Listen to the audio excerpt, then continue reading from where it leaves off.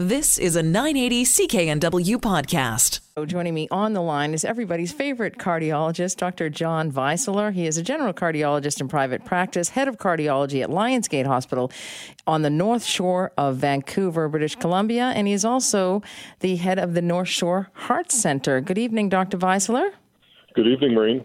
Thanks for joining me on the program to talk about this latest study that involves the benefits to stenting multiple blocked arteries, not just the one that caused a heart attack. Talk to me about this, because I've had I've had concerns for patients who were stented because oftentimes it's my understanding that they failed. Yeah, so this is a really important study, and it adds to our understanding about coronary disease. And it's really neat because there's a strong Vancouver component. It's a multinational study that just reported. It's called the COMPLETE trial. They had over 4,000 patients. About 200 were from Vancouver and through the Vancouver and St. Paul's cath lab teams. And so this kind of advances our understanding because, as you pointed out, Maureen, stenting is kind of complex. And, in cardiology, it's gone back and forth. You should do more stents. You should do less stents. And, a lot of our stenting data before, a lot of the trials were done in patients with sort of stable coronary disease. So, maybe you had some chest pain, you saw your cardiologist, and you end up doing an angiogram procedure, which, for those of you that don't know, it's a minimally invasive procedure. They thread little wires up to your heart, and then they squirt dye down the arteries in your heart muscle. You have three main ones. And then they can do the angioplasty, where they inflate a little balloon and open the artery. They leave behind a metal coil called a stent.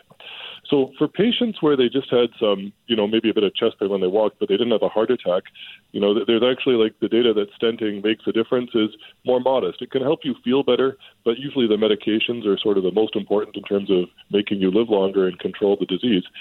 There are certain types of heart attacks, and when you have a heart attack, your risk of having more problems is greater, so you're a sicker patient. So it's different from somebody who just has a bit of chest pain when they walk. When you have a heart attack and you have to go into hospital, angioplasty can be life-saving. There are certain types of heart attacks, which we can see on the ECG.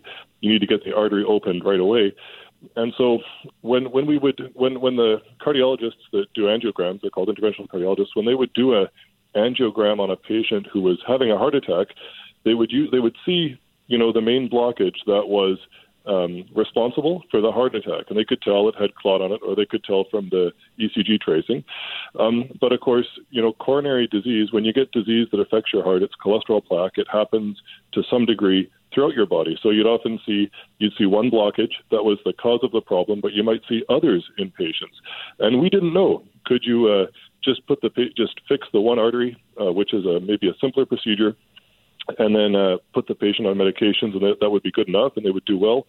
Or should you open all of the different blockages that you see, or as many as you can, and would that let the patient do better in the short term and the long term? And we didn't know before this trial. And again, you might think that opening all the arteries would be good, but it didn't always. In other groups of patients, those patients that had more stable disease, it didn't always turn out that way. So what this trial showed, if you have a heart attack and you fix the culprit lesion, the blockage that was responsible for the heart attack, it's better to fix the other blockages too. And you could fix them at the same time or within about 45 days of going into hospital. So you could do one procedure, go back and do a second shortly after. But if you did that compared to just fixing the one blockage, you had a 26% lower risk of having another heart attack or of dying. So it was a really significant benefit for patients to fix all the arteries, when you first had the heart attack or very shortly after. And would patients still require medications as well? Yes. So that's the other point that the authors of the study were very careful to make, that you still need medications. You might need a little bit less because some of the medications, when people, when they go into hospital with a heart attack, they often leave with, 4 or 5 medications. 1 or 2 of the medications are sometimes to help control symptoms like chest pain, so you might not need those, but you need blood thinners, you need aspirin, and a stronger version of aspirin, Plavix or Brilinta are the 2 that we tend to use. And then most people need something to control cholesterol and help their blood pressure. So yes, and everybody's very careful to state that the benefits in this trial of fixing all the arteries, they occur on top of very good use of, the usual medications that we use. And continued observation as well. Another question I had for you, is this preventive in any way? Yes and no. I mean, in general, to prevent more heart disease, we think of, the lifestyle first, as we've discussed before, control your weight, stay active, look after your numbers like your cholesterol and blood pressure, and then medications are also very clearly preventative. We think of angioplasty more as, stopping the heart attack when it's going on or relieving symptoms. But you can also argue, yes, that if you had all your arteries stented, you did have a lower risk of having another heart attack over the next 3 years. So to some degree, the stenting in these patients was preventative as well in the short term. And was there any difference between men and women in this study? Not a big one, Maureen. Most of the people in the study, most of the patients were men. I think it was 70 or 75%. They were women have heart disease about as frequently as men do, or even slightly more frequently. But men were more likely to have more complex disease with multiple blockages. So a greater number of women, when they had their heart attack, they just had maybe one blockage or one or two. So, the results applied equally to both genders. Both genders, men and women, showed the same benefit from having the multiple arteries unblocked as opposed to just the one culprit problem. When they had the same degree of disease, Is that correct? Yes, when they had the same degree of disease, yes. And why do men tend to have more blocked arteries than women?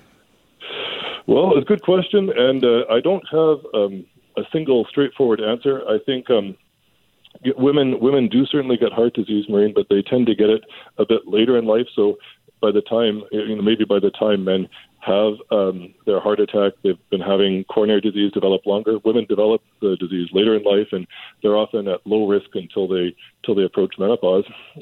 Also, you could argue that in some ways, women might do a better job of looking after themselves. They're more likely to see the doctor and do things like look after their cholesterol and things like that.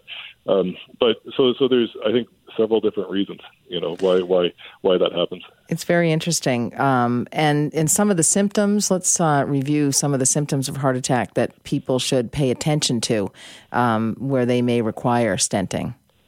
Yep. So always important to know your body and to pay attention if something unusual is happening. So the most common, the classic symptom would be like a chest pain or pressure that you feel sort of over your chest, a pressing feeling or a squeezing sensation.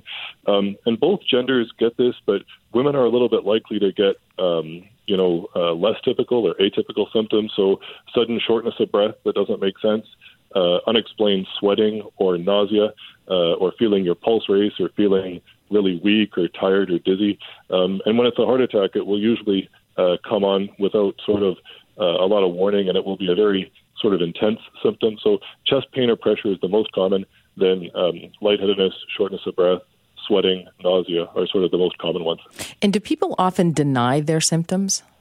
It can happen for sure. So often, when I meet patients that have had a heart attack, they'll tell me their symptoms, and say, for example, it's chest pain, and they'll often, when they think back, they'll realize that a few times in the weeks leading up to their heart attack, they had milder symptoms, but they came on for a few minutes, then went away.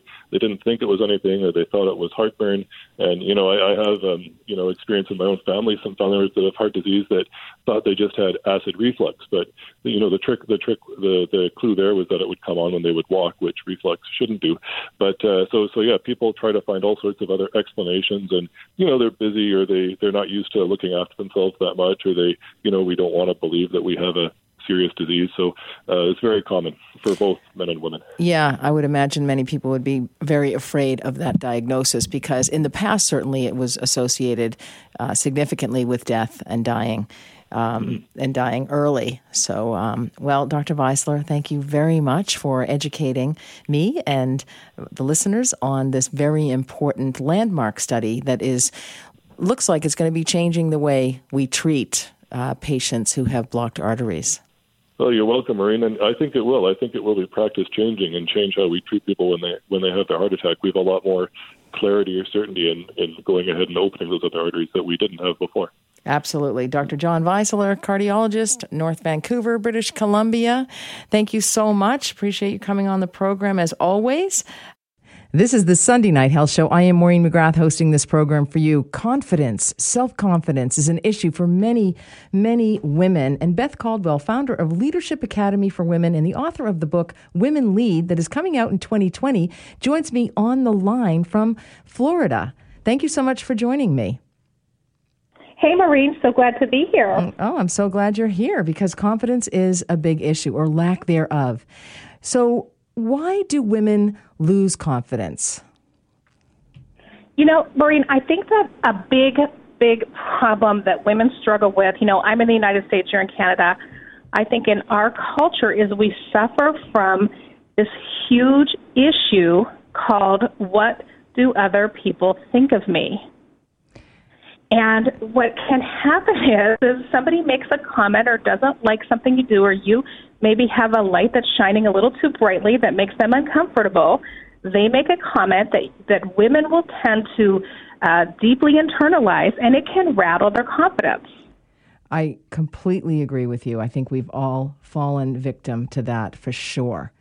So does confidence wax and wane in women? So are there times when women feel more confident and whereas other times they feel less confident? And also, does that relate to certain aspects of themselves? For example, they may be confident about their body image, but they may not be all that confident about their performance in the bedroom. Or are they confident at work, but not confident that they can meet all the deadlines that they need to?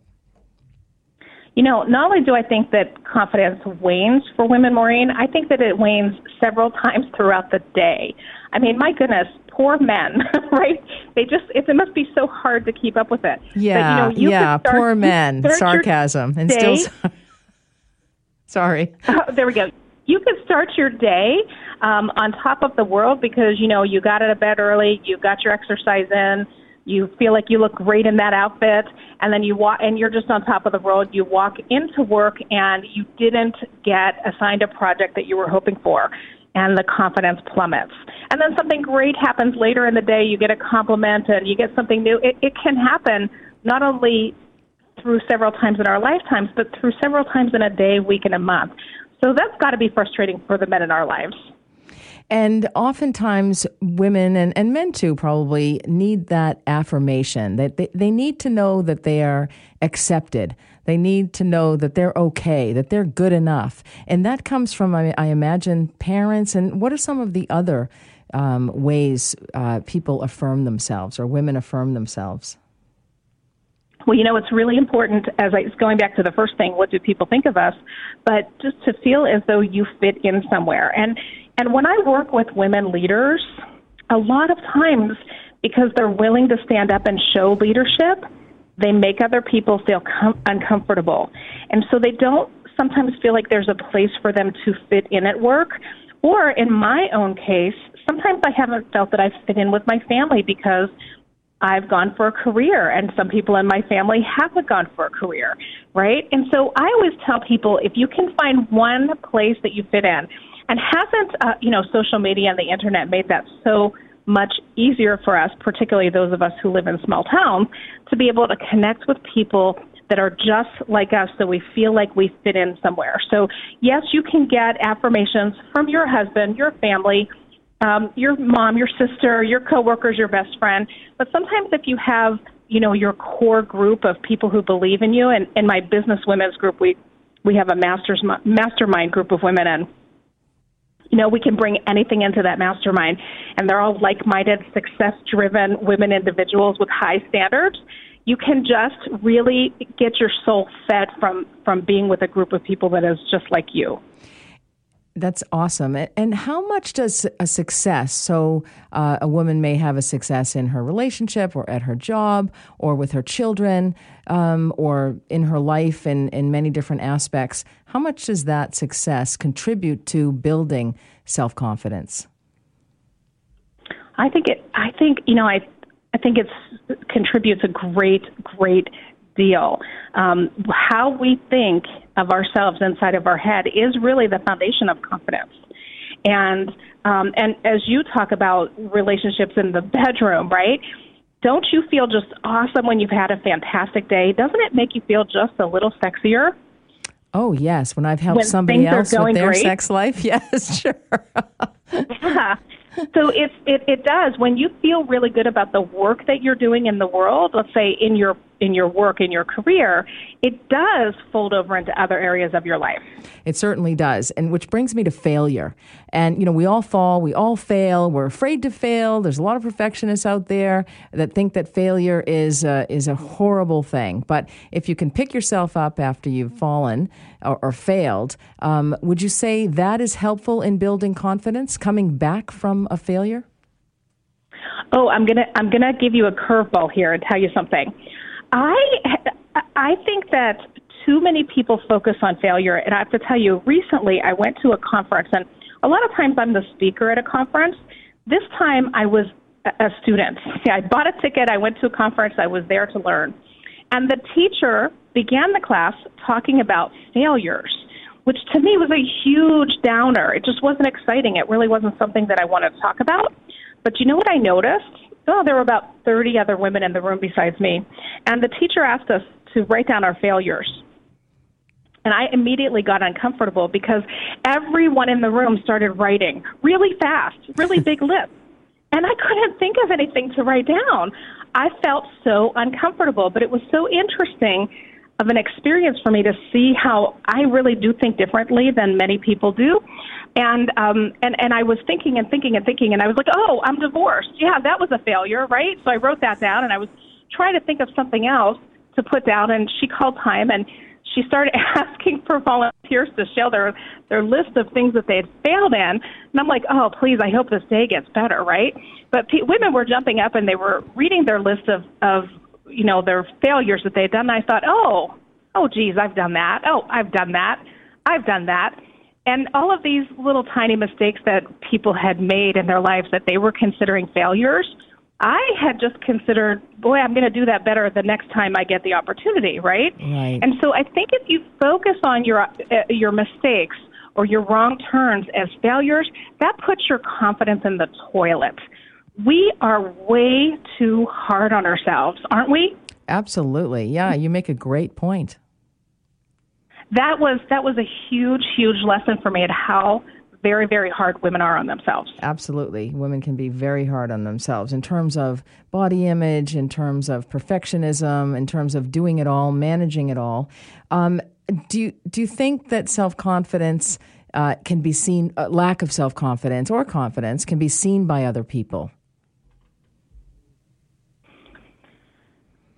Do we wear it on our sleeves? Yeah, I think that we're pretty good at hiding it. You mentioned to me when we were talking before the interview that somebody pointed it out to you. I think somebody has to be paying pretty close attention because, yes, of course, there are signs of lack of confidence, especially in younger women.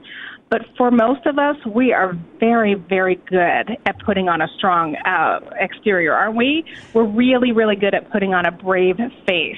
Well, I thought it might be that only those who know us well might be able to see that. Right. And I thought I was faking it, which is another question. You can fake an orgasm, but can you fake self-confidence?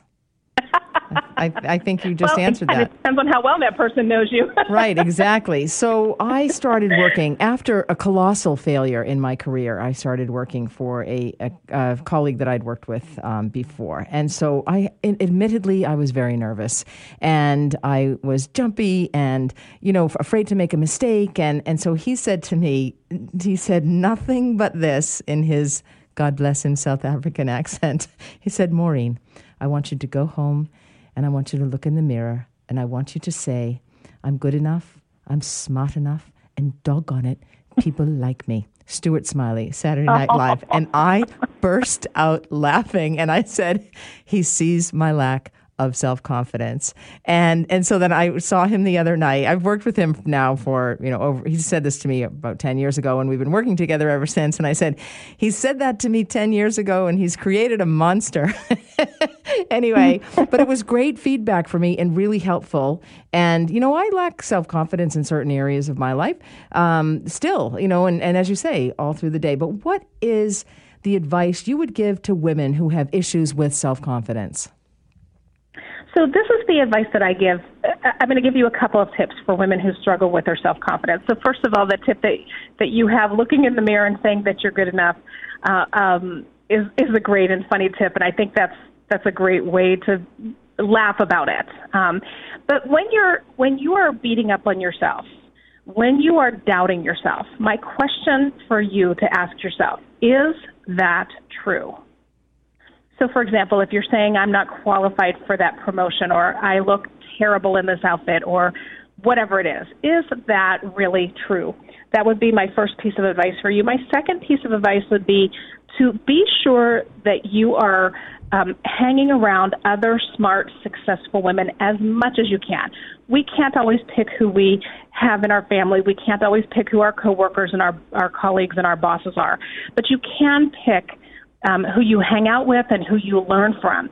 So make sure that you are reading great books written by great people. You join yourself into a mastermind or a women's professional group, and you're reading the best books from leaders, and you're listening to podcasts and radio shows from smart, successful, savvy women, because we know that who we hang out with, who we spend our time and who we spend our energy with is who we will become. Excellent. I also would like to say, expect the best. You know, when I am definitely an annoying optimist, and I'm definitely a glass half full type of a gal, right? But if you get in life exactly what you expect, so why wouldn't you expect the best? Absolutely. It's great advice. I really appreciate having you on the show. This is Beth Caldwell, founder of Leadership Academy for Women and author of the book Women Lead that will be coming out in 2020. Beth, thank you so much. Love to have you back on the program to talk about some of your other work about, in particular, mean girls and bullies at work. So thanks for joining me tonight on the show. Oh, yeah. Well, they don't call it Stress-tember for no reason. Maybe you're not quite back into your routine. Maybe you're having difficulty getting the kids back to school. You have too much to do at work, at home, and in your social life, and healthy habits can take a back seat because you're just too busy. The reality is Canadians are fitting more activities than ever into their days today. And so to discuss this and ensure that exercise is on the top of your page is Nswani Bafo. He is the personal training manager for the downtown Toronto Good Life Fitness Organization. And he joins me on the line from Toronto. Thank you so much for joining me, Nswani. Thank you for having me. You're very welcome. So this whole exercise thing, I got to tell you, this morning I was the medical person. I was the nurse for the big Coho swim here on the North Shore of Vancouver, British Columbia. And so I had to be there at about 8 o'clock. And I had a hard time getting out of bed, I have to admit. And really, I'd been up since 6, so I should have, instead of getting up and getting out and doing some exercise before then, I just lounged around and had coffee in bed. So how do we change these habits? How do we get motivated when September seems so overwhelming? Well, let me start by saying you're not a bad person. Sometimes it's okay to lounge around. It is a busy time of year with schedules going back to normal, with kids going back to school and work settling in after what was a really great summer. It can be hard to get going, but like all things that produce some sort of success, we just have to schedule and plan and take a good inventory of where we may be wasting some time. One of the easiest ways to start off looking is at our screen time. I love Instagram, I love social media, I love staying connected with family and friends, but we do know it is a big drain, and it can take away from things that are important, like working out, and it can sometimes make us feel even more stressed or more anxious and disturb our sleep, which in the long run isn't very great. So first place I suggest is just taking an inventory with either an app like your screen app on iPhones or your battery app on other applications that will tell you really and truly how much time you're spending looking and what programs and apps you're using. And then also TV too. I mean, Netflix is great and there's lots of great shows, and football started today, but at the same time too, if these actions are taking away from our overall health and our productivity, then we have to start by looking in the mirror there. Now, Canadians are fitting more activities than ever before into their days. And in a national survey of working Canadians, 1/3 of respondents felt they have more work to do than time permits. And that number rises to 40% when family roles are taken into account. We're multitaskers. We want to do everything. We're doing it all sometimes and not doing it. That's for another segment. But how is it that we can get that exercise, that we can get motivated? Because motivation, I think people can think, I'll do it tomorrow. I'll start my exercise program tomorrow. I fell off the wagon today. I ate fried food or whatever. I'll start again tomorrow. How do we maintain that discipline after getting motivated? Great question. And to be really honest, motivation and discipline are highly overrated because they will change depending on how you feel or what circumstances you're exposed to. Scheduling is really what will make you successful. Think of your worst day at work. Think of your toughest event that you ever went through. Did you ever forget to brush your teeth? No, because it's part of your routine, and you know the benefits of it, and it was set into your routine at a very young age. So if we can use working out and being active in the same way, especially right now, we have September, we have October, November, and before we know it, we're moving into a holiday season where schedules will change, and in terms of fitness, activity level will change, and even food will change, because we do want to eat and have a good time in the holidays.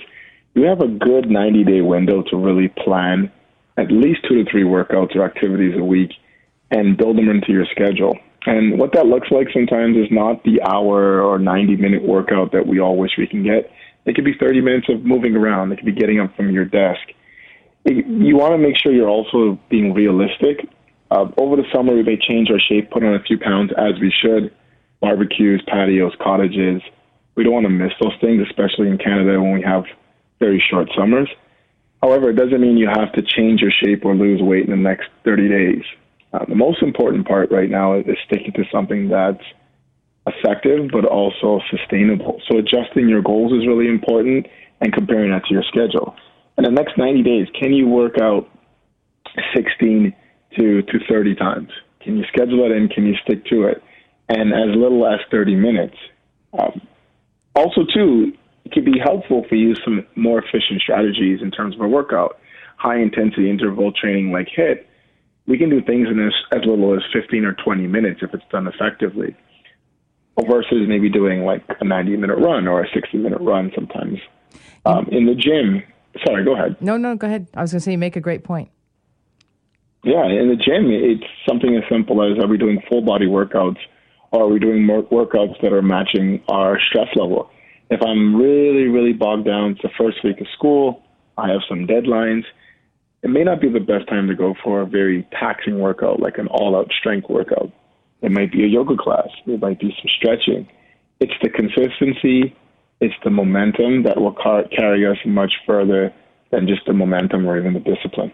And I like what you said about scheduling. I often suggest to patients in my clinical practice who are in sexless marriages to schedule sex. So scheduling exercises makes a lot of sense to me. And also, I may have to educate on variety and spicing up one's sex life. And you're actually talking a little bit about variety in exercise regimes. And exercise is so important because it does increase your overall sense of well-being, and you also release endorphins when you exercise, making you feel happier.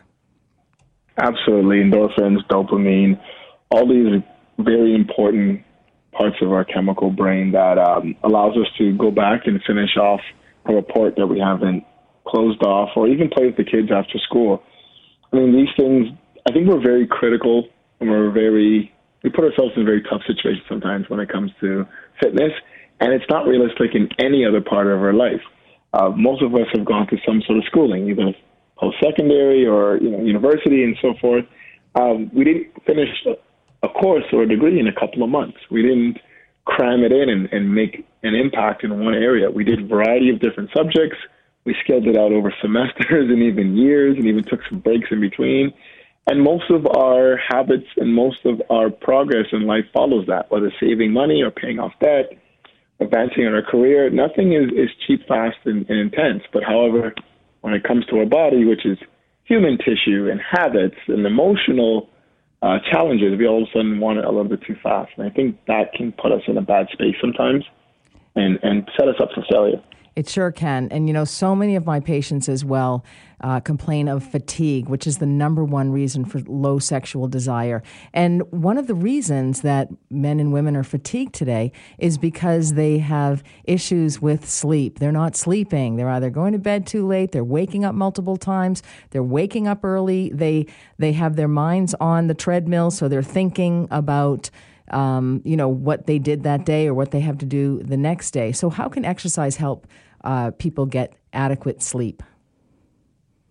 Great question. So again, going back to brain chemistry and endorphins and dopamine and things that naturally calm us down so we don't have to use stimulants are also great.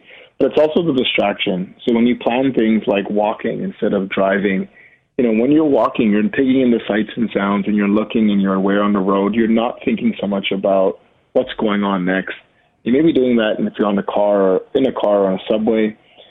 Taking the dog for a walk, even though that can be turnkey if we're not careful, but choosing a route that you haven't gone on before, so you have to be a little more aware, at least of your dog. Those moments bring us into a little more of a present state, and the more we can do that, the more we can unplug from the treadmill mind that you spoke of. And also, too, when you start to push yourself in a physical state, you do need to rest. It's an automatic response. This morning, I ran with a group of runners who are very experienced, and I did a 8K run, and I wanted to push my pace a bit just to see where my body was at, and they crushed me. And all I can wait is to go to bed tonight because my body physically is like, you're done. That's sometimes we just have to do that. We have to get ourselves to the point where our muscles say, you need to sit down. Easier said than is done, which is why scheduling comes into port. It comes into big part. Absolutely. Well, I should let you go to bed and say goodnight now. And thank you, Inswani Bafo, personal training manager for the downtown Toronto Good Life Fitness. I really appreciate the information. It was awesome. Thanks for having me. You're very welcome. Thank you, and get a great night's sleep. It's time for the Bedroom Bulletin. Sure is. And I've got an email from somebody who wants to get back to the bedroom. She does, with her husband. He doesn't seem to want to so much. Anyway, you can always email me, nursetalk@hotmail.com. Love your emails, and I do try to answer them all, but I can't read them all on air. But I will send you some words of wisdom via email. Anyway, hi, Maureen. Love the show. I'm looking for some advice or suggestions on how to spice up my life with my husband. A little background. We'd separated for about a year after 6 years of marriage. Long story short, I felt ignored by him and felt like I was doing everything. He admitted he forgot about me as he was trying to figure out how to be a dad, a professional, and a husband. In his effort to be all that, he paid zero attention to me. So I sought it elsewhere, the sex that is, and I dove into my job and had an emotional affair, which is very dangerous. We've been back together for almost a year and a half, and I have no regrets. But how do I tell him the predictable sexy time routine is boring? Can you recommend any toys, positions, etc.? How can I tell him without stepping on his rather large ego? Is there something I can do? I'm more of a spontaneous type of gal, while he's not. Not so same old, and channel does not cut it for me anymore. XO. Samantha. Thank you, Samantha. Well, first of all, I think that communication sounds boring, but some dirty talk communication might do you some good, and your husband as well. The sexiest organ in your body, of course, is the brain, and that is where sexual desire originates. And that's why sexy or dirty talk or talking about sex in a coarse or obscene way can be so arousing. And attraction starts in a part of the brain called the hypothalamus, which is responsible for the production of testosterone, and the amygdala controls fear. So your reaction to dirty words or the very subject of the talk depends on these two regions of your brain, but it is different in men and women. And men like dirty talk. A man's hypothalamus is bigger, and therefore they're more sexually active, and their libido is typically higher. But if your man's libido is lower, and many women are with men who have a lower libido, we often think it's just limited to women, but actually low libido can strike men as well, and so can hypoactive sexual desire disorder, a medical condition. But men like dirty talk, and because their hypothalamus is bigger, this actually spurs on the arousal. And the amygdala, which allows one to loosen up and reveal secret desires, is activated in the partner when you talk dirty to him. So I would try that. Also, get risky. Researchers assert that participation with a partner in high adrenaline activities like watching a thriller just before sex or mountain climbing produces hormones that will cause arousal. So during stressful situations, adrenaline is released into the blood, and then the brain produces dopamine, a pleasure hormone that rewards the body for overcoming that stress. And so after sexual activity, because you are going to get to that, and I'm going to get to that, how you can increase that and add some toys to that situation, the affection given to your partner will certainly intensify. And so that's important too, to talk afterwards and talk to your partner. Talking to your partner after sex can actually improve your relationship. Talk about your fantasies or things you enjoy. That can benefit your relationship and your love life as well. And so engaging in frank, personal pillow talk will see positive effects. But sometimes it's about more than the pillow talk, and sometimes there's just too much talk. And so there are some great sex positions to maximize the pleasure for both of you, because it's about you as well. Sex is a two-way street. Keep that in mind always. Unless you're in a sub-dom sexual relationship where it's been decided that one goes without pleasure while the other reaps all the benefits, sex should be pleasurable for both of you. And sometimes orgasm isn't achieved, although I do recommend that you work on it for both of you, but it's typically easier for men. It doesn't mean that sex can't be pleasurable and extremely satisfying. Some people report that it is without the orgasm. I don't know any of them, but that is the point of sex, is that ultimate pleasure. And sex, remember, is the perfect conduit to building intimacy. So how do you do that? You could go with I'm sure you know about doggy style, and I don't have to review that unless I do, let me know. Cowgirl style as well. These positions maximize pleasure for both partners. In the doggy style, for example, is a favorite across the board for a lot of people. Men particularly love it because they can penetrate very deeply in this position. And for women, the doggy style allows a perfect G-spot hit, and that will help to increase your experience of a vaginal orgasm, and it can feel fantastic. And the cowgirl is good because it also maximizes pleasure for both partners. When the woman is on top, she has total control over her orgasm, which means the clitoral stimulation from grinding against their partner's pubic bone can help you to orgasm. So for men find this pleasurable because they know the chances of their partner climaxing are pretty good in this position. And so they just get to lie there and enjoy themselves. And you know what? It's important for men that they pleasure their woman. And so talk to your partner about that. Also, bringing in a vibrator. So adding a vibrator to the doggy style will absolutely ensure an orgasm. It's a real winner, this particular position, because the person with the clitoris, typically the woman, and the G-spot, when both of them are stimulated at the same time, you up your chances of having that elusive blended orgasm. And also your partner will get to enjoy the vibrations as they trickle on down to them while experiencing an awesome sensation of deep vaginal penetration. Of course, don't forget about 69. Sometimes people forget that. As long as both partners enjoy giving and receiving oral sex, which that can be an issue for some women, 69 can be an amazing experience. And if you do have an issue with it, it's with oral sex, it's important to be comfortable with yourself, self-explore, take your time, be in a trusting relationship, and try and work on being more vulnerable, being more comfortable with receiving oral sex, because sometimes there's just nothing like it.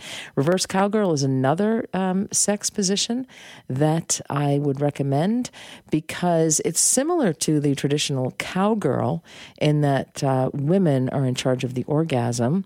So when that's part of the sexual equation, it's a great position.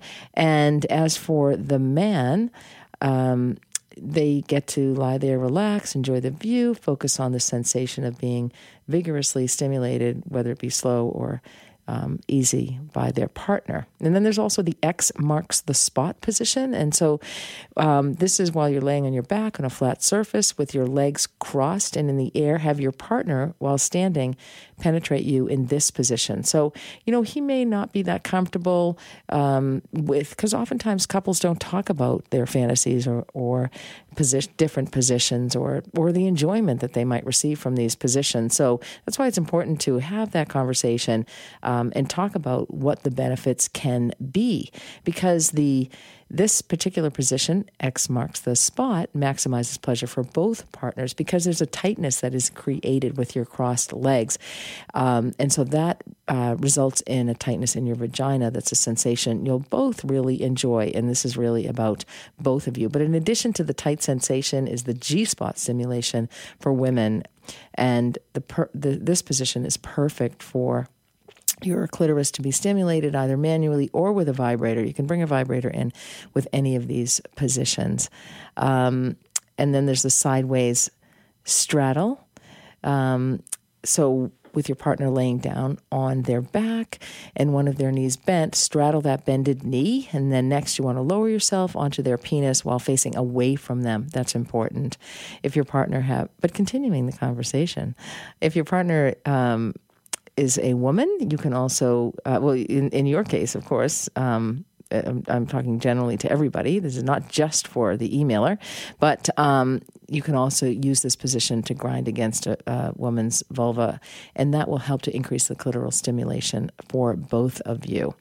Clitoral stimulation is important, and this is really on top of the list because it's important that women experience orgasm. Another position is the sofa brace. And so that's while you're on your knees, drape yourself over the back or the side of your sofa and have your partner, while on their knees, penetrate you as they would in the doggy style, so from behind. So it's basically doggy style, to be honest, but with the sofa against your mid-region. So you have a little support, you have a little less work to do. And then there's always the modified doggy position. You can start by lying down on your stomach. Your partner climbs on top and penetrates you from behind, or you can start in a traditional doggy style and then lower yourselves down together. Rear vaginal penetration is always a winner for both partners. And you have the comfort of the bed against you as opposed to putting pressure and weight on your wrists and knees. And as people age, they actually start to get pain in certain areas, and knees are a very common area where people complain of pain. Because your bodies are on top of each other, either you or your partner have easy access to stimulation of your clitoris in addition to the phenomenal penetration. You know what? And there's always sex positions that you can create yourselves, so they can be your very own. And these certainly are not all of the sex positions that are out there. And sometimes people who may be experiencing pain or other issues, they may need some support in the form of pillows or forms. There's lots of different sex toys to bring into the bedroom, like the Couples Vibe. That was created by an unemployed engineer. His nurse wife said, go down to the basement and do something that'll make us some money. He had just lost his job, I guess. So there are lots of different sex toys that, of course, my personal favorite is the Womanizer, a clitoral suckling device. But don't be afraid to bring a sex toy into the bedroom. That can increase the pleasure as well, because that's what it's all about. But you know what? Take it slow. In praise of slow sex, really, and take it slow with your husband, because, desire discrepancy is common, and many times women have a higher desire than their male partners. So keep that in mind and maybe, just take it slow, take it easy, one step at a time. He may not feel as vulnerable as you. But thank you so much, Samantha, for your email question. Hopefully that helped you out. You've been listening to a 980 CKNW podcast. Listen live at cknw.com, the Radio Player Canada app, tune in, Amazon Alexa, HD Radio at 101.1 FM HD2, and on the AM dial, 980 CKNW.